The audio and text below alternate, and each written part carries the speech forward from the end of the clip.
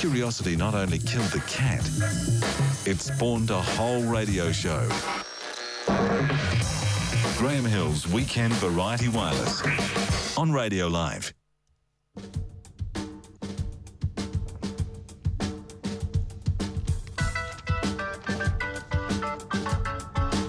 Good evening.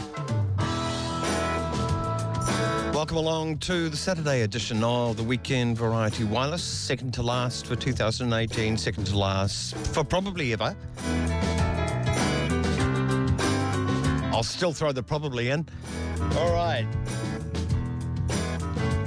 Yeah, it's sad, but I'm telling you this just by way of courtesy, not whining. Okay, coming up later on this evening, a couple of replays, but they're apt, especially apt. December the 7th, yesterday, but December the 8th, our time in 1941, Pearl Harbor. You don't have to say the battle of or the attack on, you just have to say the place, don't you? A friend and colleague offered me a few years ago a cassette with his father regaling being on the West Virginia when the attack happened. It's a harrowing thing to hear, and he's only done this once. He's dead now. It was recorded in 1988. And Scott Kelly, thank you so much for offering this first-person eyewitness account of the attack on Pearl Harbor from a sailor aboard one of the ships. On this anniversary, the 77th, we'll be playing that after 10 o'clock. If you haven't heard it before, do listen. Press record, damn it. It's quite a special thing. We delve into the world of bizarre lyrics after 11 o'clock with Grant Smithies. Max Cryer and the usuals. Oh, and a heads up for something happening tomorrow night. Ayaan Hirsi Ali. She was going to speak in New Zealand, but she's an apostate from Islam and is outspoken against political Islam, put it that way, Islamism.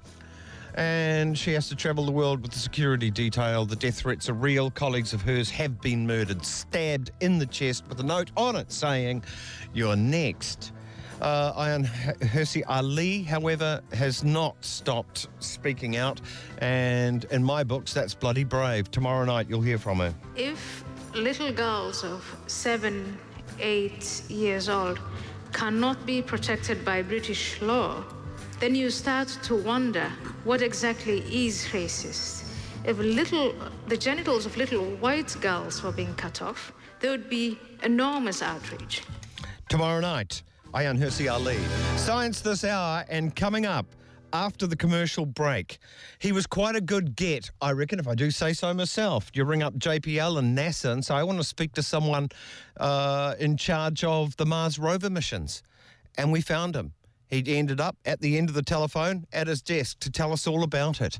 And this in light of little opportunity, that rover, more than 14 years. It was supposed to only last for about 6 months. 14 years the damn thing kept going.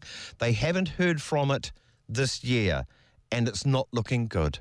The story of the Mars rovers with the Mars rover director, Bill Nelson, after the break. Good evening. Life, the universe, and everything in between. Graham Hill's Weekend Variety Wireless on Radio Live. Systems engineer, mission manager, the team chief of the Mars Exploration Rover project. It's been an outrageous success.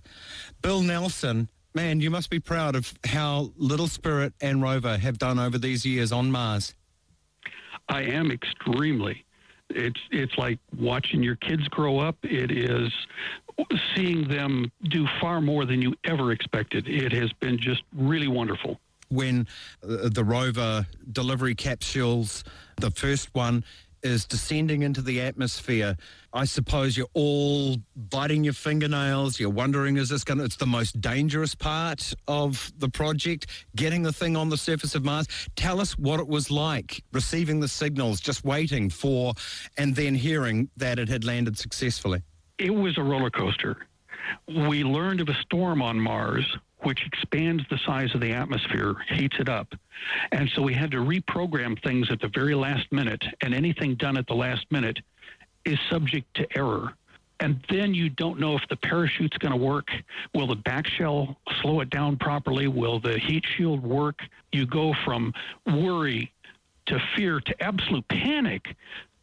You've got the anticipation. Is it going to work? And of course, the signals that come back never come back on time. And so you're saying, well, we're going to hear from it in 5, 4, etc.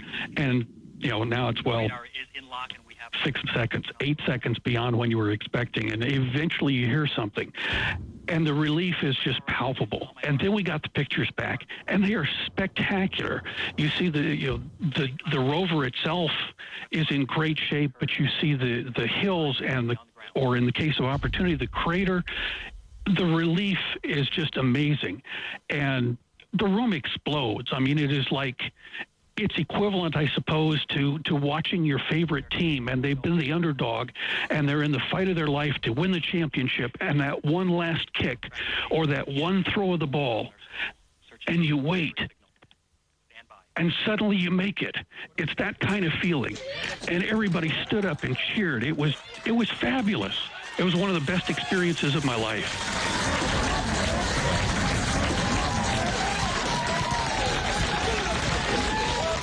Electronic tone sent from the rover indicates that the rover has landed base pedal down, which means right side up. Oh my God.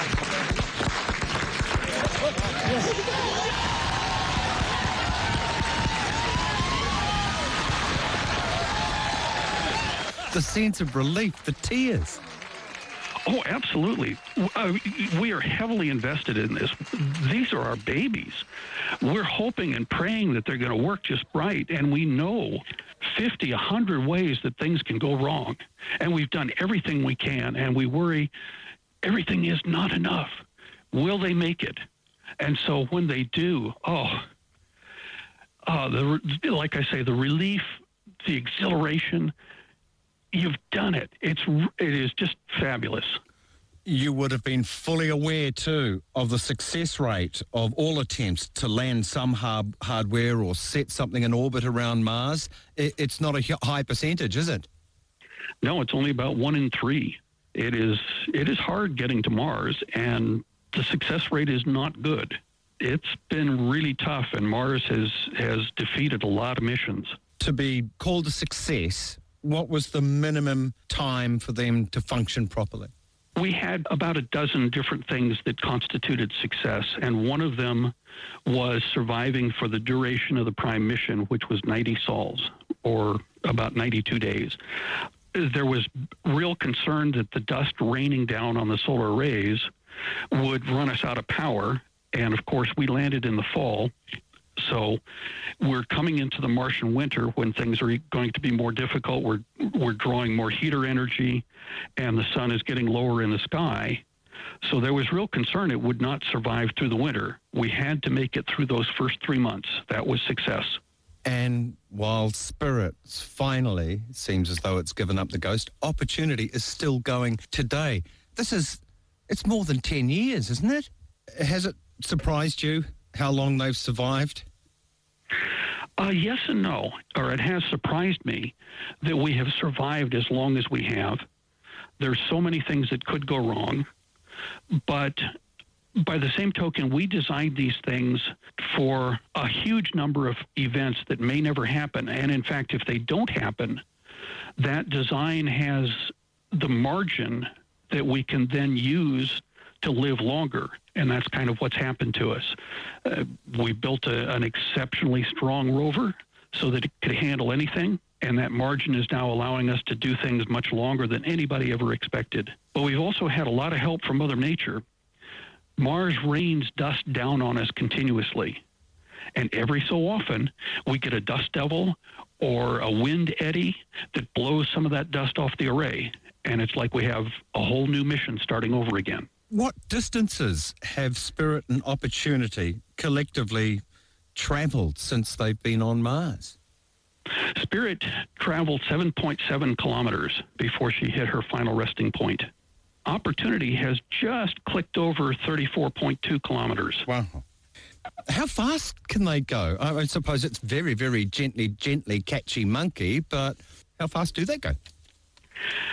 A very slow walk. It's about 1 meter per minute, and that's at our top rate. So pedal to the metal, 1 meter a minute.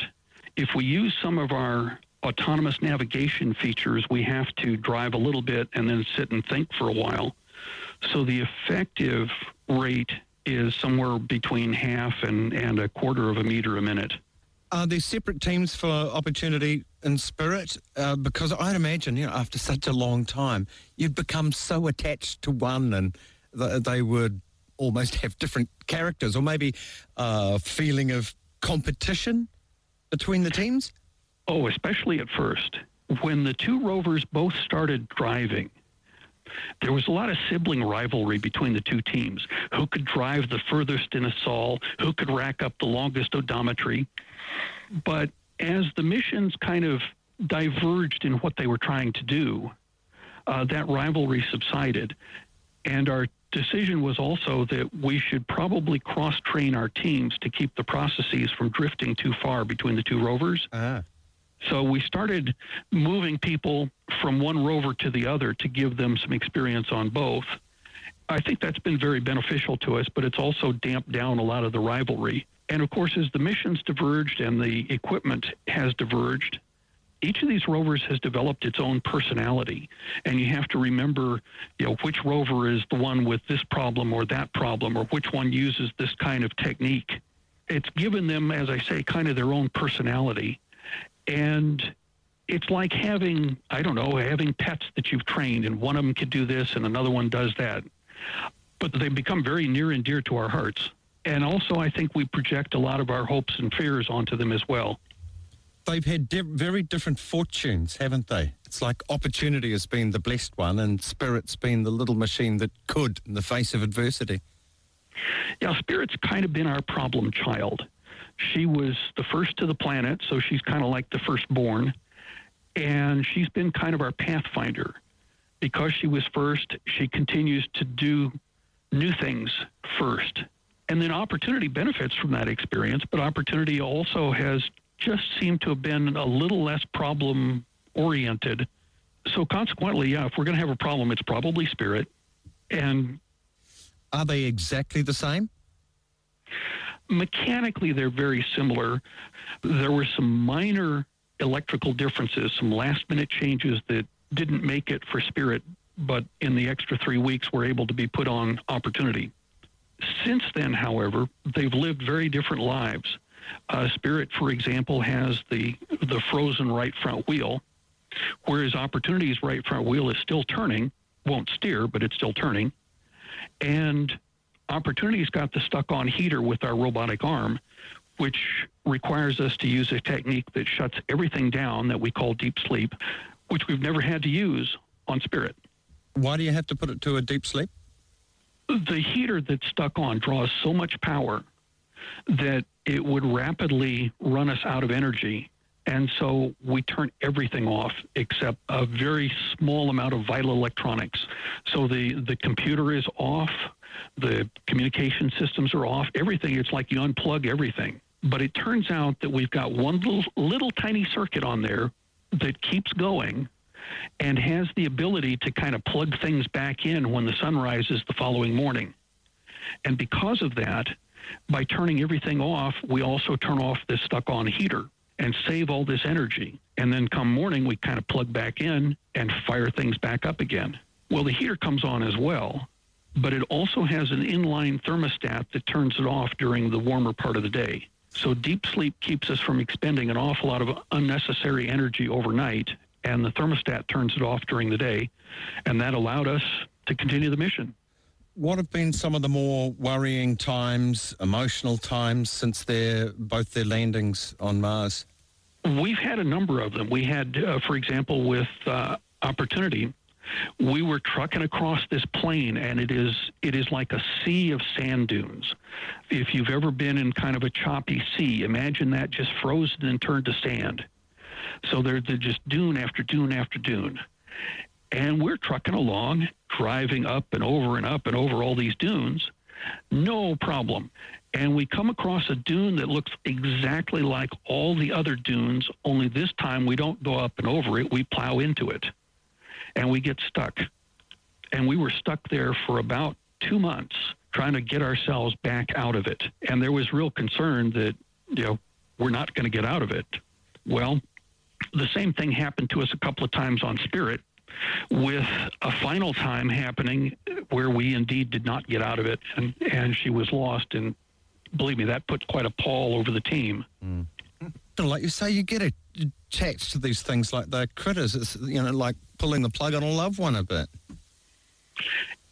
It very much is. I guess you anthropomorphize. They're like our kids.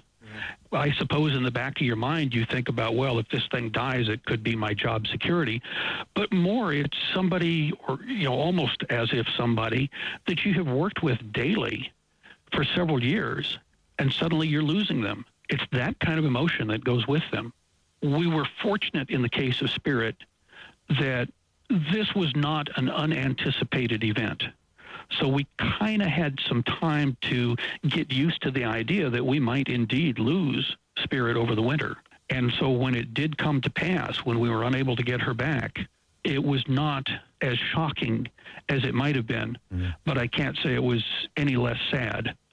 We're speaking with Bill Nelson, the team leader of one of the most outrageously successful and most far-flung of scientific experiments at setting a little rover onto Mars.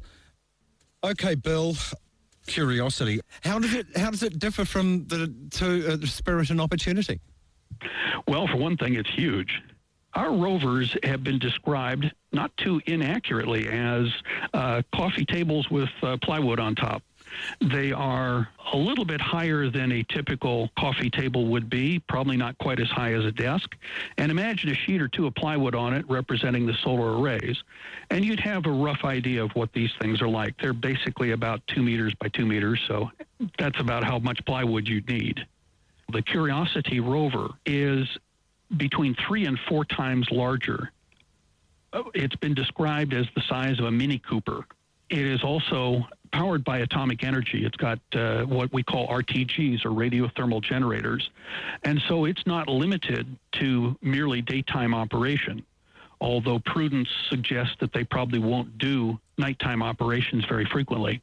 It also means they don't have to worry about this rain of dust that is such a concern for us.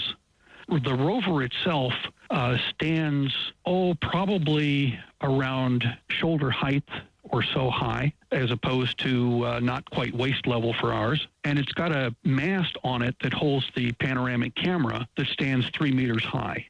So it's a much, much larger machine, but it's also a far more robust machine to handle that mass. We have 4 instruments on our robotic arm. They have 9.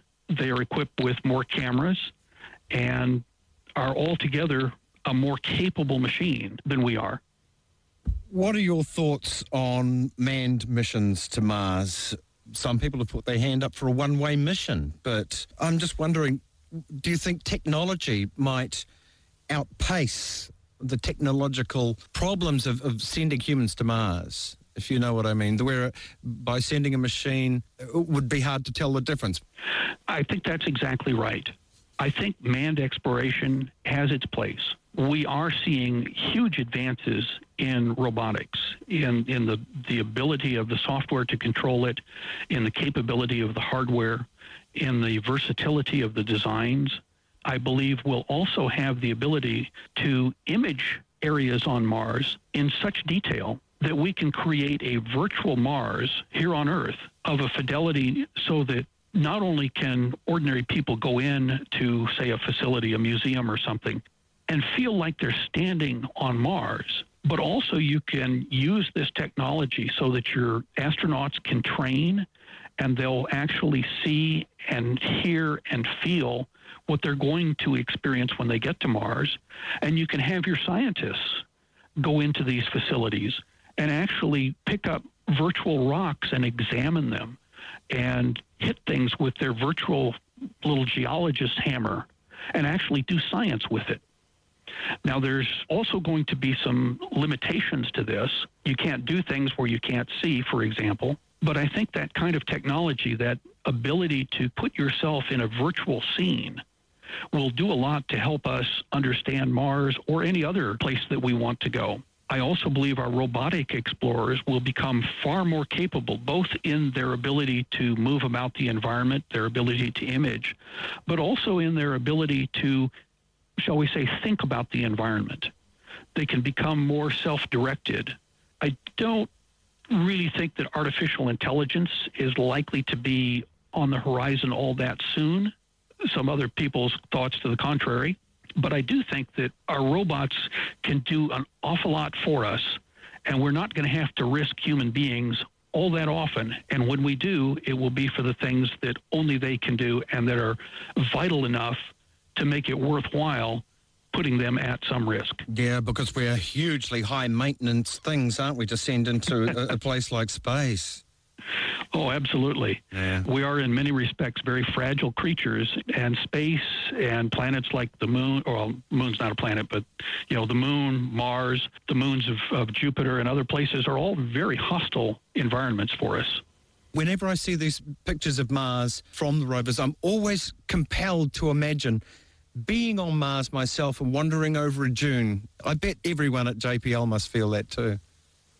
I find myself on Mars every day. It's kind of in your mind's eye, but I get a daily report of the telemetry from the vehicle. And as I go through that, I kind of imagine myself standing next to it. What's it feel like? Well, the temperatures today are this. The Mars atmosphere is very, very thin and very cold and very, very dry. For the most part, there's almost no wind. And when there is, it's this kind of thin feeling of things moving, but really no pressure behind it. I kind of describe it. It's like feeling the breath of ghosts. I can walk around and I see my footsteps in the dust. And as I step, there's these little puffs of almost smoke-like dust. It's so fine. And I think a lot of our team does something like that. It kind of gives you what we call situational awareness. But it's also kind of fun. We've long suspected that Mars at one time had water, but the rovers have actually provided the proof. Our very first day, when we encountered our first rock and actually ground into it, it had what was called an indurated crust, which was showing that at least there had been dew on Mars that had dissolved a little bit of the surface, and then it had recrystallized harder than it had been. Later on, we discovered evidence that there must have been ponds and then lakes. And now we're to the point of seeing that there has been running water and rivers and possibly seas on Mars. We're putting together a more regional history of this water. We're also putting together the chemistry, how it has changed over time. And while we're not instrumented to do so, the background question that everybody wants to know, did life ever happen on Mars? And it's the stuff we're learning that will help illuminate that bigger question. We seemed so optimistic, I think, even in the 30s, but right through the 60s and 70s regarding how far we were going to explore manned missions. We had sci-fi shows. There were moon bases. We were living on Mars and going to Jupiter. Even Arthur C. Clarke, he knew a thing or two, and he set a Space Odyssey, of course, in 2001. What didn't we know about space travel? Well, I think it was a combination of things. I think we still, at that point, really didn't understand the full difficulty of space. Even little subtle things can make a big difference in whether or not something's possible, and it's taken us a long time to learn what we know now. But I think, too, there was the ignorance, perhaps some of it willful, of politics and economics. I mean, it looks really cool to have a moon base, let's say, and you see these people working in their spacesuits around it. What are they doing up there? Yeah. Why? How does somebody make a profit from working on the moon? What would they really do when you consider the cost of moving materials to what is probably the big market, Earth? And how could that be done more cheaply than what's happening here on Earth? Are we going to put a science outpost on the moon? We can hardly get the governments to fund science here on Earth. How are we going to talk about spending billions and billions of dollars running a moon base? Yeah, there may be some, but I think they're likely to be tiny and temporary. Mission Manager of the Mars Exploration Rover, Bill Nelson, thank you. Thank you very much, Graham. I've had a really great time with this, and hello to all your audience. This is the Weekend Variety Wireless on Radio Live.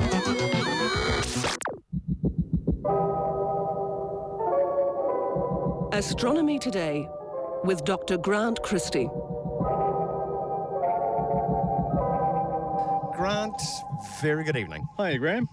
It was nice to hear from Bill Nelson. It was recorded a while ago, but a fine, perfectly reasonable opportunity, I think, to hear him again, the head of the Opportunity and Spirit rover missions, which I reckon probably the most outrageously successful. You could think maybe Voyager, but those two went beyond, well beyond what was expected. Yeah, they're basically a proof of you could actually drive something around remotely and control it. The Russians had done it on the moon with Lunokhod. They had done that, but that was the first time on Mars. And so they had these two little rovers. They were just really an idea to see if it could work. And not only did it work, I mean, it worked outrageously well. Yeah, it's supposed to last for, the success was 6 or 9 months, something like that? Yeah. I think that the minimum time, the contract time was sort of 3 months operation. Of course, they went for over a decade, way over a decade. That's well over spec, isn't it? Yeah. So it's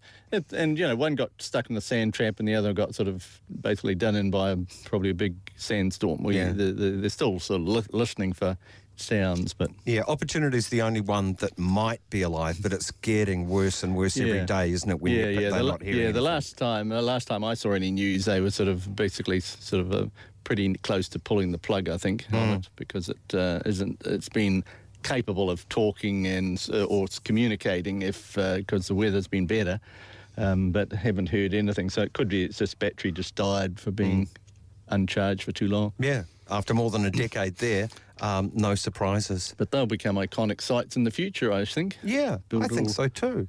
The very last conversation with Bill Nelson, he concurred. I'm no astrophysicist, but I just think the idea of sending robots will get better and better and better and better so much more quickly than being able to send people to Mars will get better and better. Yeah, I'm not a great fan of sending humans to places like Mars. People haven't sort of really evaluated or aren't generally appreciative of the risks of doing that. Can you talk with Elon Musk about this, please? Because he's just I know. I mean, I'm sure it sounds inspirational stuff, but, the big issue is radiation on Mars. Of course, you're living on the surface of a planet which is incredibly hostile. You couldn't live on the surface. The cosmic rays would eventually sort of break up all your chromosomes and you'd end up in some other species in pretty quick order. Yeah. I mean, you'd be living in a hole in the ground. And the same on the moon. You can't exist there. Only, 20 people or something like that have been outside the magnetic protection of the Earth's magnetic field, which protects us from a lot of the worst that the galaxy throws at us. But, if you're sitting on Mars, there's no protection. Just going into a cave would be the best option. Oh, the idea of terraforming it and giving it an atmosphere, that'll protect it. Well, but it's run out of its dynamo's dead, so it hasn't got a magnetic field. That's right, and the solar wind will just keep blowing it away. That's where it's gone in the first place. So solar wind just blowing all your atoms into space. Yeah. So I'm a great believer in artificial intelligent robots and so on to control things. They can make their own decisions on the spot. At the moment, they send signals back and people sitting in a control room make those decisions. But I think that in the future, there'll be a lot more AI built into the machines that they can make their own decisions. And when you think about it, if you were on Mars in a spacesuit, you can't touch the soil. It's your spacesuit touching the soil. You can't breathe the air. You're away from Mars, essentially. Yeah. The counter possibly is the fact that, during the last Apollo mission to the moon, they had a geologist, and he was able to pick out rocks that he knew were significant just because of his professional experience. Yeah. Whereas sort of me stumbling around on Mars, picking up a rock, so I'll fill up my bag pretty quickly, but are they the vital ones, the ones that'll really crack the problems that you want to solve? But if you've got 3D high-def vision there... Well, we've moved on 50 years from that time. So, what you can do now with a sort of a little scanner can tell you what the mineralogy roughly of a rock is, presumably, fairly quickly. All right. We shall see, probably. A couple of web links up on the Weekend Variety Wireless webpage associated with what we're talking about. Spiralling supermassive black holes. When they merge, you get gravity waves. You get gravity waves. These sort of were predicted by Einstein in 1915. Now we have machines and scientific instruments that can detect these waves as they ripple through the Earth and actually distort space. So the Earth actually physically changes shape, and their detectors detect that. So these are supermassive black holes. I might say there's a scale of black holes. You can go from things the size of stars, which we call stellar mass black holes, and we'll probably talk about that later. These ones that the simulation is of are supermassive black holes. These are ones that are millions and millions of times the mass of a star in the middle of galaxies, and you end up with two of them orbiting each other because in the past those two galaxies, each with a supermassive black hole in the centre, have merged, blended themselves into one, and their black holes both migrated to the centre where they got involved in the sort of a capture, they orbiting each other, and gradually over a very long time those spiral down and will merge. Now, we've never seen one. We don't know what the likelihood of seeing one is. There's a lot more black holes where they're this massive stars. We've seen those already, a dozen now, but the supermassive ones are probably a lot rarer. So it could be, you could wait a century before we see one of those merge. But they want to understand the physics of what happens when these things will do that, and that's really what the simulation's about. Okay, and the mission to Bennu, this is another one of these asteroids, a nice little video description of how it was done and what's up. Yeah, it's a nice little summary of because the NASA spacecraft is just, OSIRIS-REx is just it's not actually in orbit at this time around Bennu. It's just come up, it's cruising along really close to it, basically keeping pace with it, watching it going around and all that sort of stuff. But it won't be till, I think it's early January, that it'll actually formally get into a direct orbit. What's wrong with just keeping pace with it, though? That would be handy. Oh, well, they want to do all sorts of things. By going to orbit around it, they can measure its mass and all sorts of extra things that you can't do if you're just cruising along beside it, watching it. So there'll be action after Christmas and into New Year. They'll be posting much better pictures. We'll be seeing just about every grain on the surface of this body. It'll be the most, perfectly mapped object of that size ever. Yeah, well, that's right. It's just like a big gravel pit. Of course, when eventually they're going to grab a sample of it and bring it back to Earth if all that goes well. So it's a fascinating project. People love this and they think it's a neat idea. I've always been rather a sceptic about the intersection of art and science often. We've seen musicians down to record ice breaking up in Antarctica and they come back with some concerto and I think, bugger off. Think one up yourself. I don't really know the worth of it. This artist has stuck something up in space and says, it's going to get people to look up. As if there aren't reasons enough without your junk up there. That's right. I don't follow the logic of it. He's associated with the Nevada Museum of Art, if that's any indication. But, I mean, this is a project that he's been working on. It's been launched now, as of a few days ago, into orbit. So it went up as one of these little CubeSats that once it got launched out, it could then sort of, it was just like a very fine, I guess, Kevlar or something like that, all crushed into this little compact, tiny satellite. Once it got out there, it then blew it out and expanded, filled itself up with some gas. And it's about 30 metres long, cigar-shaped, about 1.5 metres across. It's in an orbit. I haven't seen the actual orbital period yet, but they will be posted in due course. Right. And it's going to be better seen from the southern hemisphere. It'll just look like any other satellite.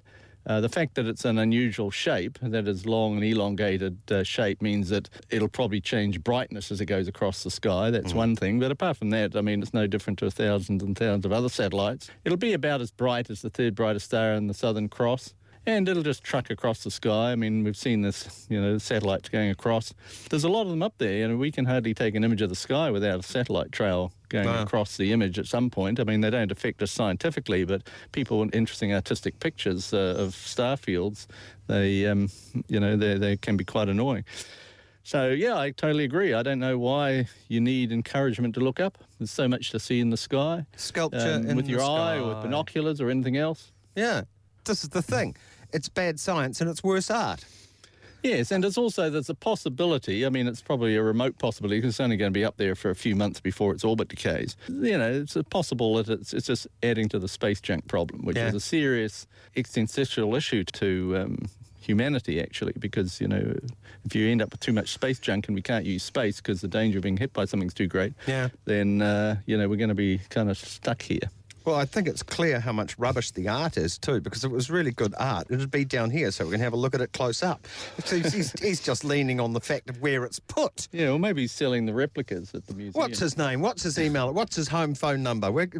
Trevor Paglin, his name is. Trevor bloody Paglin. And Expect a call. And it's called, this is unbelievable that we called this orbital reflector. Oh, great. So well, when we finally nail him and the hammer comes down in court, the sentence will be, you must wear a sandwich board around town saying, I foolishly put something up into space for no reason. Ask me why. Yeah. Just for a week. That would be satisfying. Okay, we'll leave him alone now. Gravitational wave observatories. 4 more black hole collisions. This connects with the merging black hole thing. Yeah, this is the 2 gravitational wave laboratories, one in Italy, and 2 of them in the United States. So now they've got 3 operating. And when they announced the discoveries last year, those were the ones they were announcing that were absolutely certain. There was no question about it. You could do all the sums pretty quickly, and they were unquestioned. They didn't publicise the fact that they also had recorded other events that were maybes. And now they've had a chance to analyse all the data in detail. They've gone through and they've actually added to the list of ones that are very probable. They can confirm retrospectively. Yes, they know. And there's a couple that are sort of still, and there's a few more that are still sort of just outside the limit, but they're continuing to analyse. Right.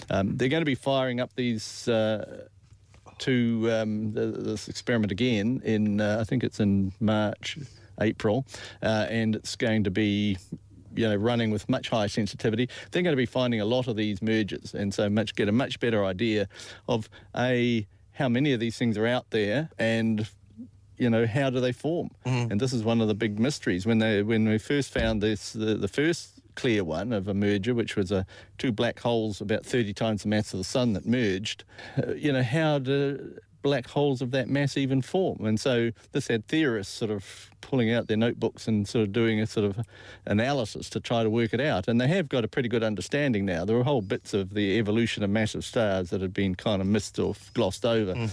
Once they actually had a clear example of it, the physics came in to fill in and improve our understanding. But so one of the ones that's been detected is even more massive than that pair that were 30 times the mass of the sun each.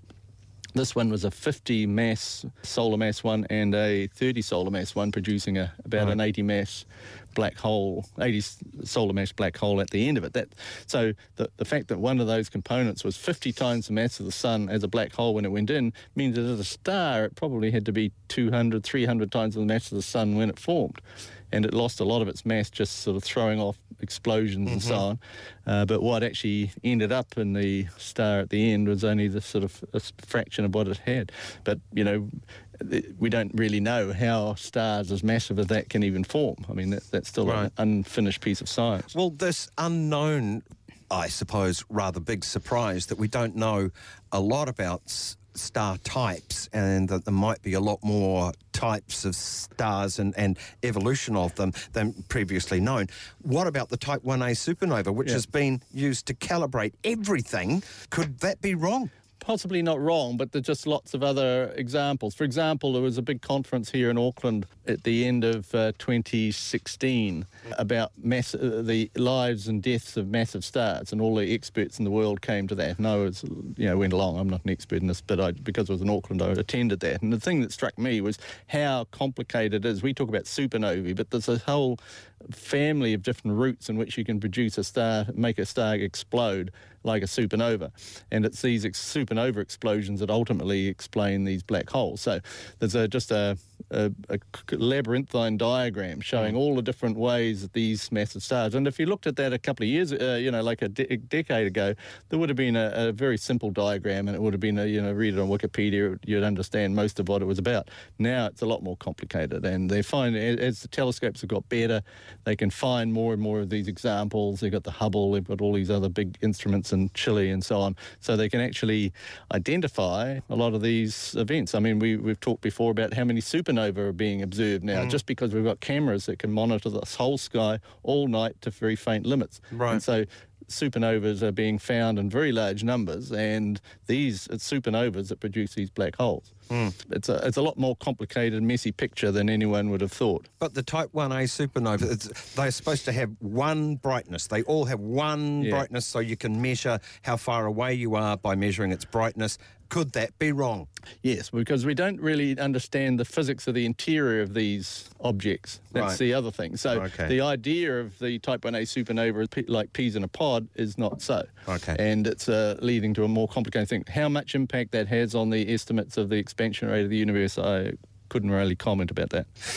Prehistoric cave art. Ancient peoples had much better look at the sky at night than we do, and far more intricately involved in it. But does this cave art, does it reflect what's in the sky? So that's the question. I mean, I thought this was an intriguing story. I'm interested in human prehistory and so on, and this is sort of stretching back sort of 40,000 years, some of these sites that they've been studying.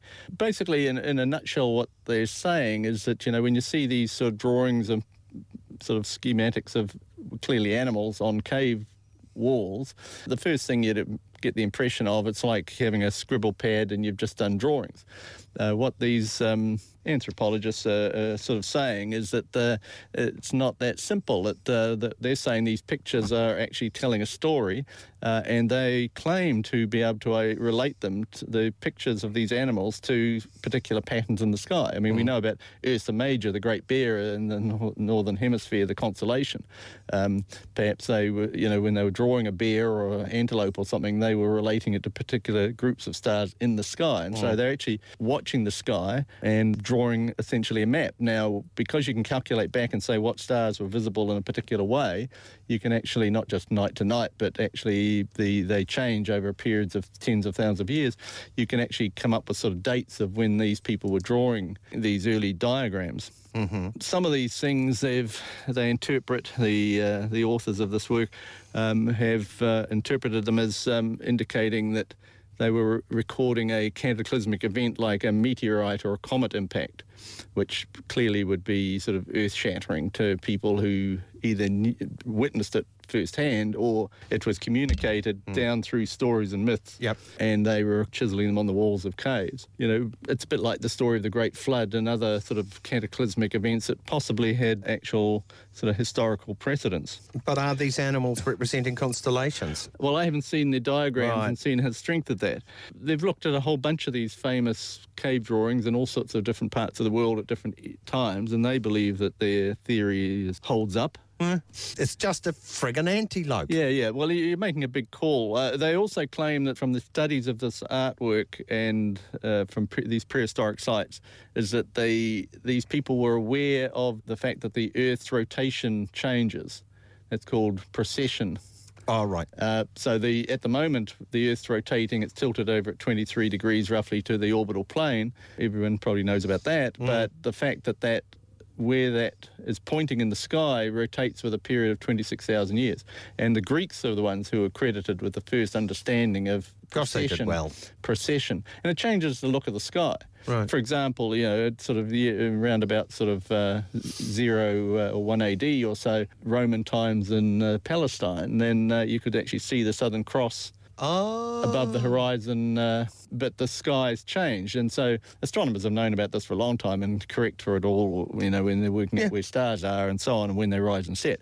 But that's a long period cycle, 26,000 years. The Egyptians, when you're working out stuff to do with the Egyptian pyramids, which are like 4,000 or 5,000 years ago, you have to correct for that in order to figure out what star they're pointing at. Polaris, the northern pole star, wasn't always sitting on the the pole. It was off well off in Egyptian times.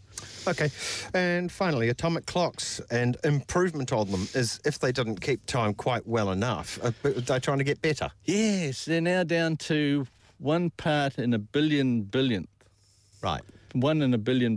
That's 10 to the power of 18, or 10 to the power of ridiculous. Or 10 to the power of 18, and that's sort of now surpassed cesium clocks, which are used to define this unit of time, the second. The precision is so great that the clocks are sensitive to the fact that they're sensitive to the force of gravity, so that the stronger the field of gravity, the more you get basically a red shift of the light in these atoms, and time goes slower the stronger your gravity is. So you can actually measure all sorts of things about the structure of the Earth from just measuring the time, the change in time. And when they start propagating these new atomic clocks around the world, they'll get much better picture of things. They'll be able to actually detect gravity waves, which is what these big experiments we've just been talking about do currently at huge expense. But in fact, a satellite with a whole bunch of these clocks all around the Earth, you'll be able to tell a great deal about what's going on. That's a clever thing. And so it went from cesium to what? Yttrium. Yttrium. Yttrium, is it yttrium? I'm not sure how they pronounce it. I've always been a yttrium man. This is a red letter day. But, so they can measure with high precision down to in the order of a centimetre on the surface of the Earth. Now, radio interferometry, which is a whole bunch of radio telescopes all looking at sort of like a quasar or a pulsar, they can measure the position on Earth to within about 3 centimetres. So this is 3 times better than that. For example, as the radio telescopes up at Warkworth are part of a global network of telescopes that do geodesy. They're not only looking out into space, they can be used to measure the change in the continental drift of like how far New Zealand's moving. Right. I mean, the astronomers up there can tell you that Warkworth is moving at a certain direction on the Earth relative to Japan and all these other places. Right. So you can actually measure the deformation of the Earth that's taking place. But to measure absolutely where you are on Earth to within 1 centimetre is much better than GPS. Yeah, I see. Grant, thank you very, very much. And we shall see you next week. That will be the final of the Weekend Variety Wireless Saturday edition. Yeah, look forward to it. News, sport and weather coming your way at the speed of light. And in the next hour, Max Cryer, James Crute on the life and works of Geoff Murphy, as well as the new Michael Moore film, and a little salute to John Lennon. Died this day, 1980.